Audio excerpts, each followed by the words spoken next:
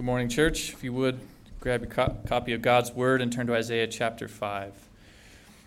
As you're turning there, I would remind you the reason we stand for the reading of God's Word. Standing requires a posture of attention and reverence. And so as we stand at attention, let us, as we just sang, run to Christ and pay attention to the Word of the Lord. Isaiah chapter 5. Verse 1, "Let me sing for my beloved my song concerning his vineyard. My beloved had a vineyard on a very fertile hill. He dug it and cleared it of stones and planted it with choice vines. He built a watchtower in the midst of it and hewed out a wine vat in it. And he looked for it to yield grapes. But it yielded wild grapes. And now, O inhabitants of Jerusalem and men of Judah, judge between me and my vineyard. What more was there to do for my vineyard that I have not done in it? When I looked for it to yield grapes, why did it yield wild grapes? And now I will tell you what I will do to my vineyard. I will remove its hedge, and it shall be devoured. I will break down its wall, and it shall be trampled down. I will make it a waste, and it shall not be pruned or hoed, and briers and thorns shall grow up. I will also command the clouds that they rain no rain upon it. For the vineyard of the Lord of hosts is the house of Israel, and the men of Judah are his pleasant planting. And he looked for justice, but behold, bloodshed. For righteousness, but behold, an outcry." This is the word of the Lord. Thanks be to God. Thanks be to God indeed. You may have a seat. People of God, would you go with me in prayer once more, asking for his help? Our gracious God, we give you thanks for the greatness of your gospel and how you love to save sinners, and that is what we are. The Apostle Paul said he was the chief among sinners, and we agree with him that we are, just like him, the chief among sinners. We ask for your word to come to us in clarity and in conviction and in comfort. We ask for it to be a word of power, that the Holy Spirit might take this great word that he has inspired and bring it home into our hearts and minds. That we leave this day, the Lord's Day, this Sunday, changed. Some might enter from death to life. That's our prayer, that some might enter from death to life today. And maybe a few of us would be changed as well. No, many of us might be changed. In Christ's name we pray. Amen. Well, we find ourselves in Isaiah again, chapter 5. What a great series it's been so far. A few of you have told me how encouraging it has been to walk through Isaiah so far, and I wouldn't describe it as encouraging. The first 5 chapters or the first 4 chapters has been more like a punch in the throat than encouraging, but we continue. It's easy to throw stones at the world. In the pastoral circles I run in, we call that low-hanging fruit. Fruit that's easy to be seen, fruit easy to pick off, fruit that's easy to spot as rotten or wild. It's easy to throw stones at the world. And I think as Christians we do that in part because we like the attention off of ourselves and our own sin. In fact, one of my hopes as a church is that when non-Christians come to this church, they hear more about Christ and the problems of the church than they do about the world. Now, I'm not one of those who likes to criticize the church. I love the church. Don't hear me wrong. There's a bad place to criticize the church. We all seen that. But there is a place where we need to face our weaknesses and face our own sin. As 1 Peter 4:17 says, beloved, does he not, that judgment first begins with the household of God. So it's quite easy to throw stones at the world. We need to throw stones at ourselves first. And that is what Isaiah has been doing so far in this book, in the first 4 chapters. He has been picking off the church and the mess we have created in our sin. And chapter 5 is no different. We're going to take 2 sermons to cover chapter 5. I'm going to cover verses 1 to 7 today. Pastor Robert will cover the rest next week. But chapter 5 begins this constant refrain of looking at the problems of the church. And Isaiah begins this chapter a little bit different. He starts to sing, actually. I didn't know Isaiah was a singer, did you? Well, he starts to sing. Let me sing for my beloved, he says in verse 1, for my love song concerning his vineyard. So this love song is not a song that's going to be romantic. You're not going to feel good about this song or about you, perhaps, at the end of the day. But it is a song we need to listen to, for this song instructs. It teaches. It does not entertain. And Isaiah begins this chapter with, let me sing for my beloved. And right there, you notice Isaiah's masterful artistry, I think, in my opinion. His poetic brilliance. Because the book of Isaiah, perhaps more than any other book in the Bible, talks about and speaks about the grandeur of God and the greatness of God and the majesty of God, his power. In fact, Isaiah's signature, it seems to be this phrase of the Holy One of Israel. That's how he describes God. And in the next chapter, in chapter 6, he sees this exalted God, this elevated God, and the train of his robe filling the temple. Perhaps more than any other book in Scripture, there is this awe of God. And yet in chapter 5, verse 1, Isaiah changes his tune just a little bit, and he says, let me sing for my beloved. So God is not someone we ought to be in awe of only. God is someone we are to adore. He is someone we are to love. He is someone we ought to cherish and to run to cling to hold fast to. Is that just baked into your theology, by the way, beloved? A multi-dimensional view of God. One you ought to stand in awe of, but one you ought to adore as well. I suggest to you that Isaiah says, you better have it, beloved. You better get this view of God. So he says, let me sing for my beloved and my love song concerning his vineyard. That would be his people. So the song begins, and the first stanza or the first title or heading for today is Love's Total Commitment. Love's total commitment. He sets up a parable and he says, my beloved had a vineyard on a very fertile hill.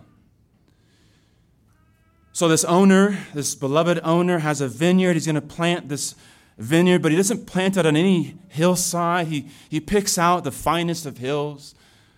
A very fertile hill. Think of a hillside in Israel that's stretched out. The vines would be stretched out to the rays of the sun.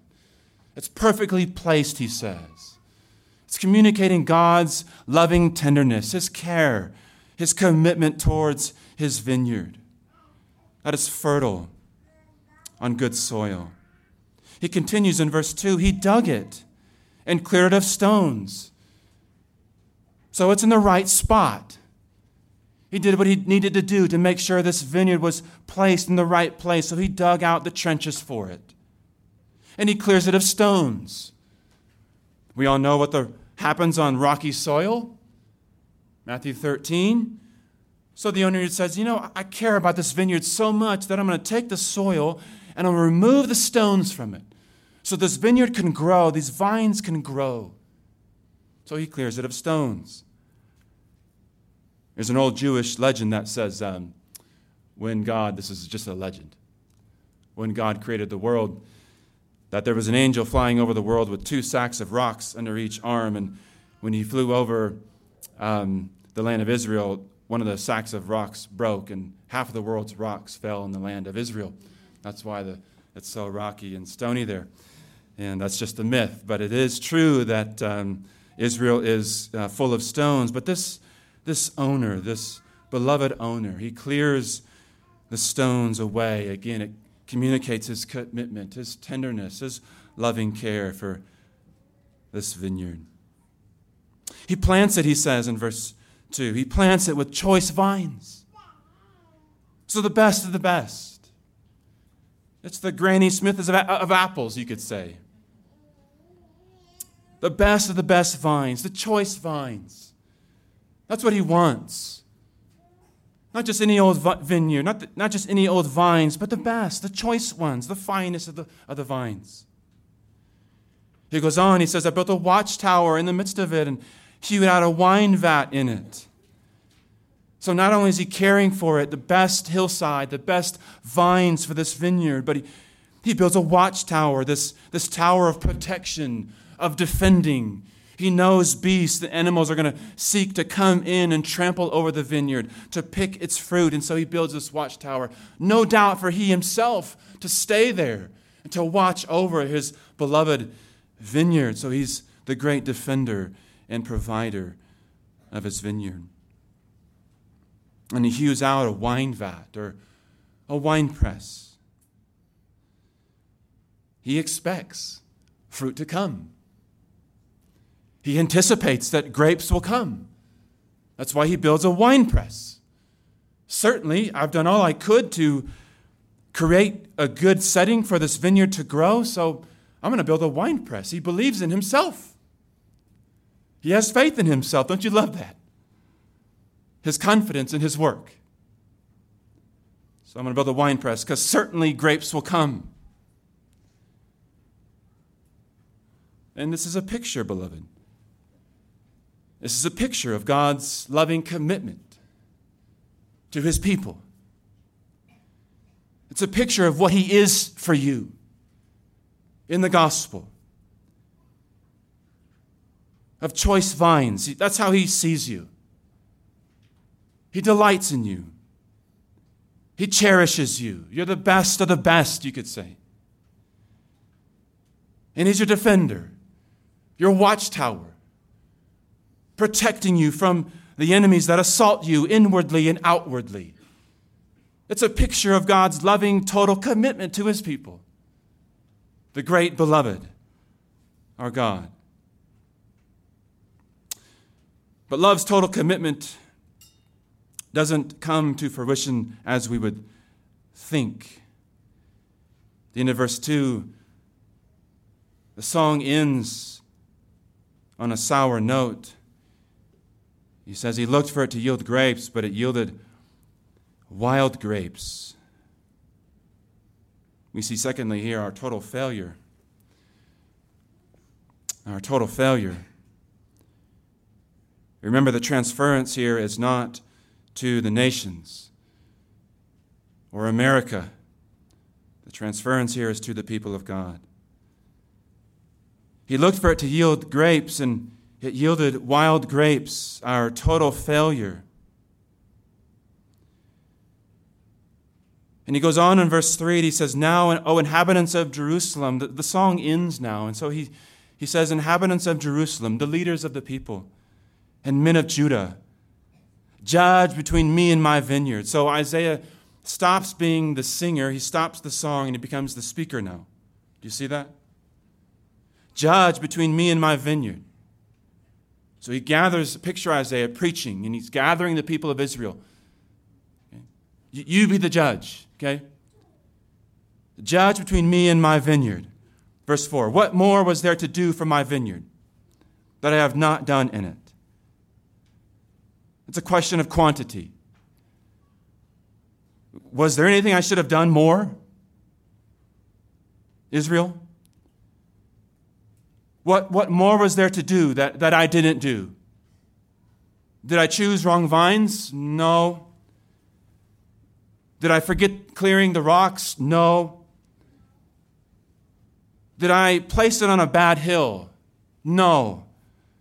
What more was there to do for my vineyard that I have not done in it? It's a question of quantity, of grace. Was there something lacking of grace in the beloved, in the owner? And the answer obviously is no. There's no lack in God. There's no lack in him, no lack in what he has done for the vineyard. Okay, so when I looked for it to yield grapes, then why did it yield wild grapes? That's a good question. So again, he's wanting the people of God to problem solve with him. He's drawing them in. So if I did all I could, why then wild grapes? Or literally rotten grapes? It's a question of self-examination, isn't it? If the problem isn't with the beloved owner, then the problem is with the vines. Why rotten grapes? And you and I, Isaiah says, we need to face our weaknesses as Christians. This is why I started the sermon the way I did. It's easy to throw stones at the world. And Isaiah says, you, church, have rotten grapes. The people of God, you're rotten. This question in verse 4, it requires self-examination. We Christians don't like to do that, do we? We like to say that the world's on fire. The problem is with the world. And don't get me wrong, Isaiah will address the nations. He will address the world. But first, he addresses us. Every 2 years, Ligonier Ministries partners with Lifeway Research to conduct what they call the State of Theology in America. Have you read this? Insightful. I think they're doing it this year. They poll U.S. citizens and also U.S. evangelicals. That would be us. Okay? Just take it. I know that may not be the phrase you like to define yourself as, but so be it. Evangelicals were defined in 4 ways, according to this study. The Bible is the highest authority for what I believe. Secondly, it is very important for me personally to encourage non-Christians to trust Jesus Christ as their Savior. Okay, good. Third, Jesus Christ's death on the cross is the only sacrifice that could remove the penalty of my sin. Okay, good. 3. 4, only those who trust in Jesus Christ alone as their Savior receive God's free gift of eternal salvation. So that is how Lifeway and Ligonier define an evangelical. Pretty good, I would think. So they go on this study. I'm going to read you 4 statements from this study in 2022. Statement number 3. God accepts the worship of all religions, including Christianity, Judaism, and Islam, as valid. 2022 findings, 56% of evangelicals agree. 56% of evangelicals agree that God accepts the worship of all religions, including Christianity, Judaism, and Islam. Statement number 7. Jesus was a great teacher. This is not, they're not polling U.S. citizens. Do I need to remind you of that? They're polling evangelicals. Jesus was a great teacher, but he was not God. 43% agree. Statement number 31. Religious belief is a matter of personal opinion. It is not about objective truth. U.S. evangelical finding, 38% agree. 4th statement, last one. Gender identity is a matter of choice. U.S. evangelical finding, This is in 2022. 37% agree. And they are increasing, by the way. Here is Ligonier's conclusion. I'll give my own in just a moment. In the evangelical sphere, doctrines including the deity and exclusivity of Jesus Christ, as well as the inspiration and authority of the Bible, are increasingly being rejected by evangelicals. While positive trends are present, including evangelicals' views on abortion, sex outside of marriage, and inconsistent biblical ethic is also evident, with more evangelicals embracing a secular worldview in the areas of homosexuality and gender identity. End quote. The church is failing.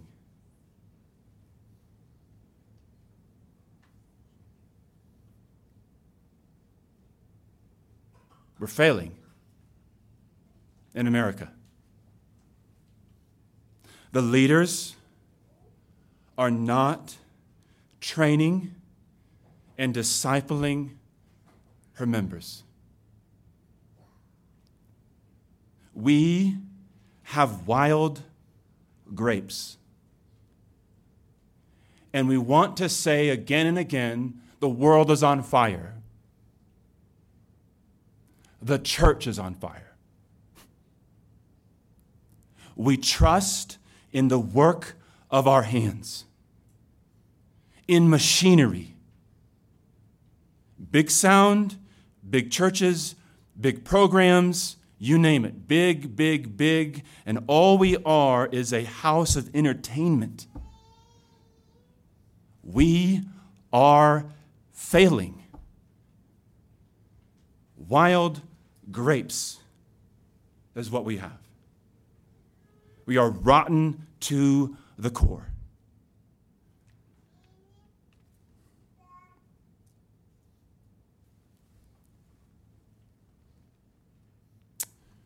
What about this church?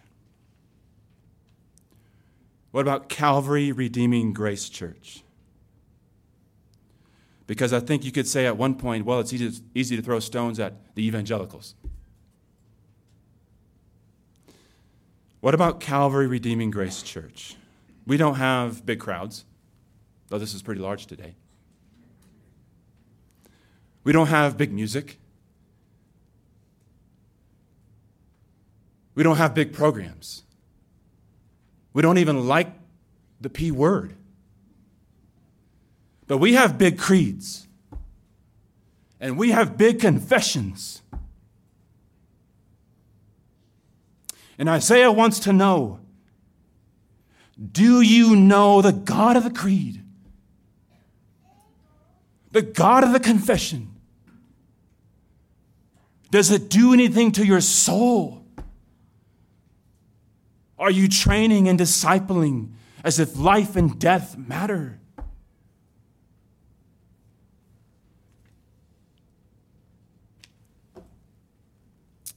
I asked our elders and deacons on Wednesday night. I said, I need you to help write the sermon. I said, give me a flaw of our church. Because I want to stop talking about what we do well. And I want to face our weaknesses head on. We can deny them. We can seek to run from them. What is our weakness? Here's one. I believe we are very inviting and warm and personal. Yet, I think there is a limit to that.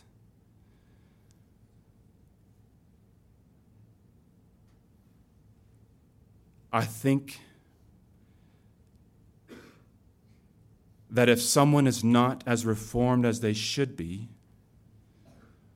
not reading the right person, not knowing the right terms, these people can feel like they don't fit in.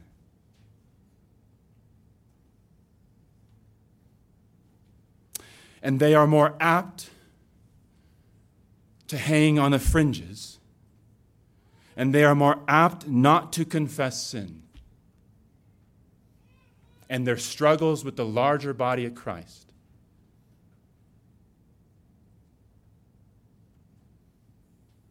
Because they don't see themselves as one of us. Are we a church? Are you an individual Christian? Someone that invites the sinner.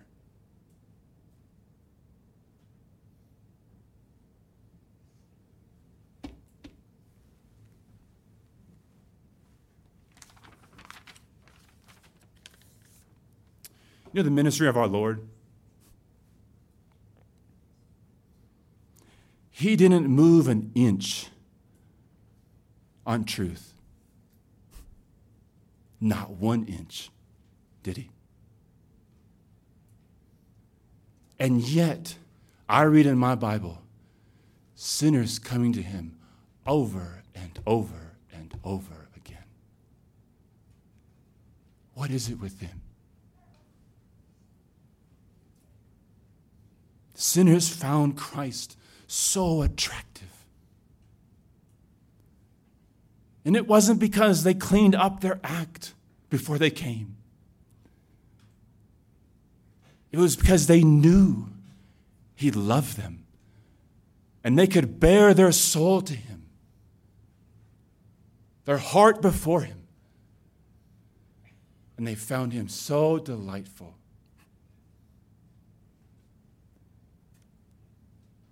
I want to be like that. Do you? As a church,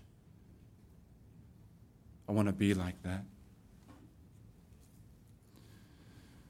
So we see love's total commitment and our total failure.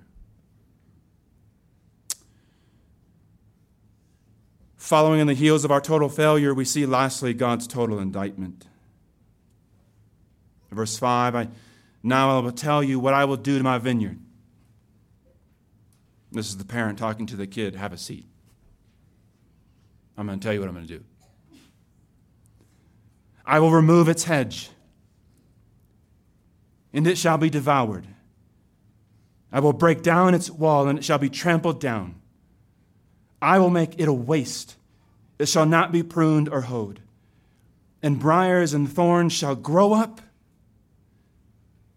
And I will also command the clouds that they rain no rain upon it. This is God's total indictment. All that he did you notice? All that he did, he tears down himself. Himself. He removes his hedge of protection. He breaks down its wall. Briers and thorns shall grow up. That's language from Genesis 3. The curse has returned to the people of God. I will also command the clouds that they rain no rain upon it. The early church saw this with their spiritual hermeneutic. One hermeneutic we ought to recover today. They saw this as the prophets, that God would no longer send them prophets to rain rain, to give them biblical truth anymore. In other words, Amos 7 is going to be true once again, that there will be a famine not of bread and not of water, but a famine of the hearing of the word of God. That's what God is going to do.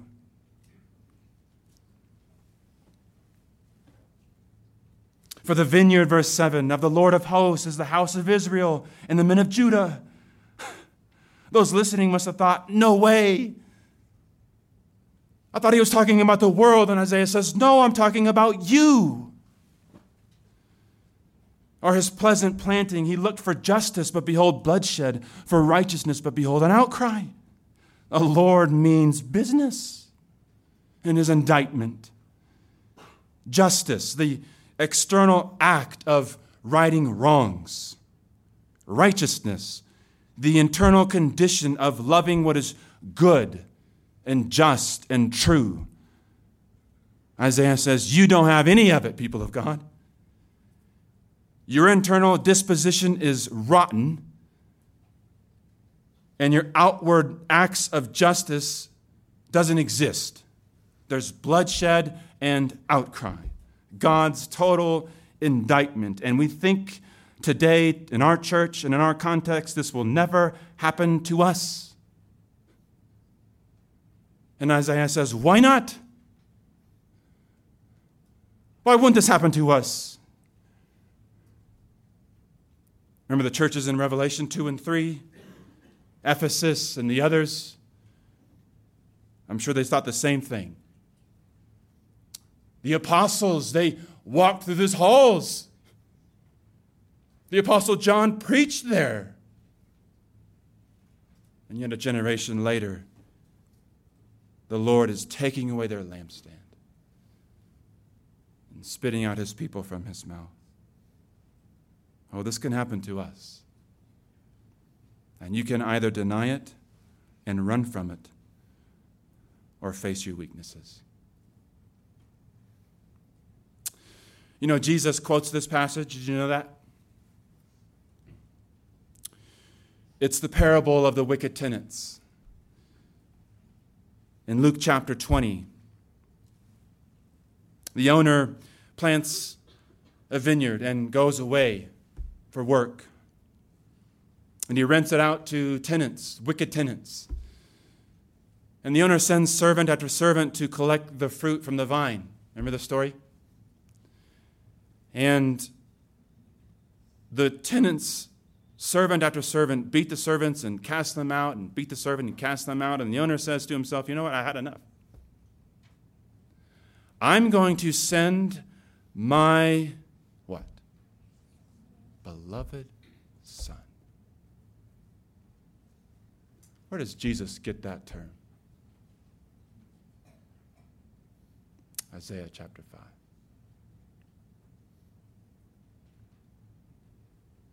And Jesus ends that story. The stone that the builders rejected has become the cornerstone. My friends, the beloved Son is coming again, and he's going to have you. He's going to have you as a stone, and if you don't fly to him and flee to him in faith, he will crush you.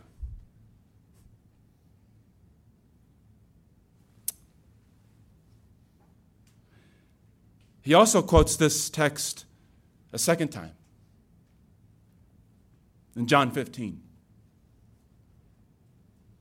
He says, I am the true vine. Isaiah 5. And you are the branches. Whoever abides in me, and I in him, he it is who bears much fruit. You know what's tempting about the Christian life?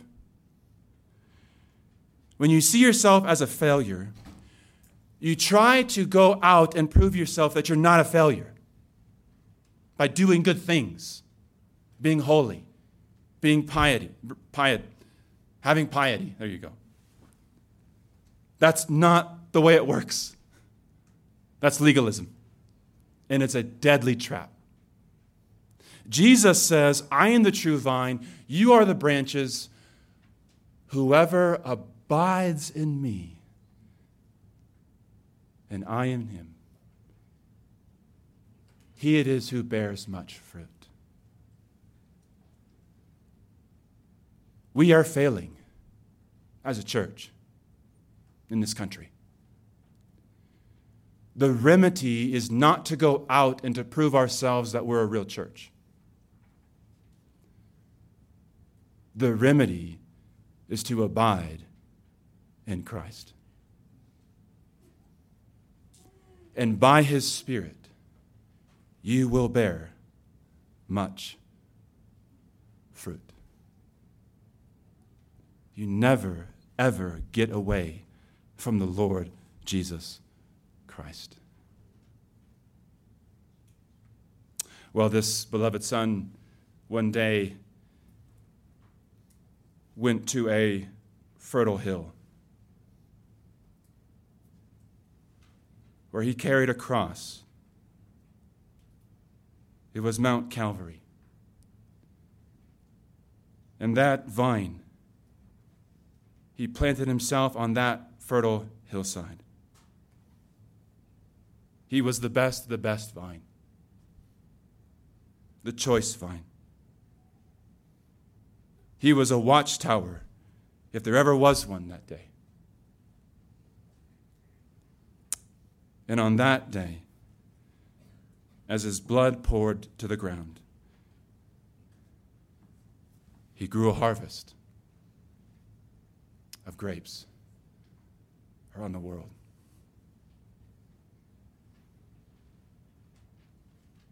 Our Savior is the beloved Son. He's the vine we need. Might you abide in all that he is. Let's pray.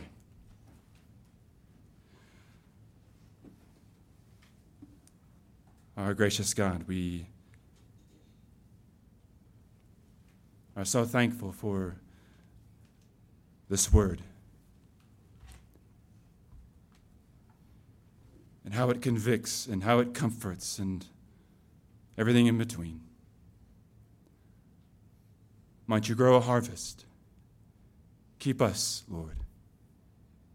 Keep the lampstand of this church lit.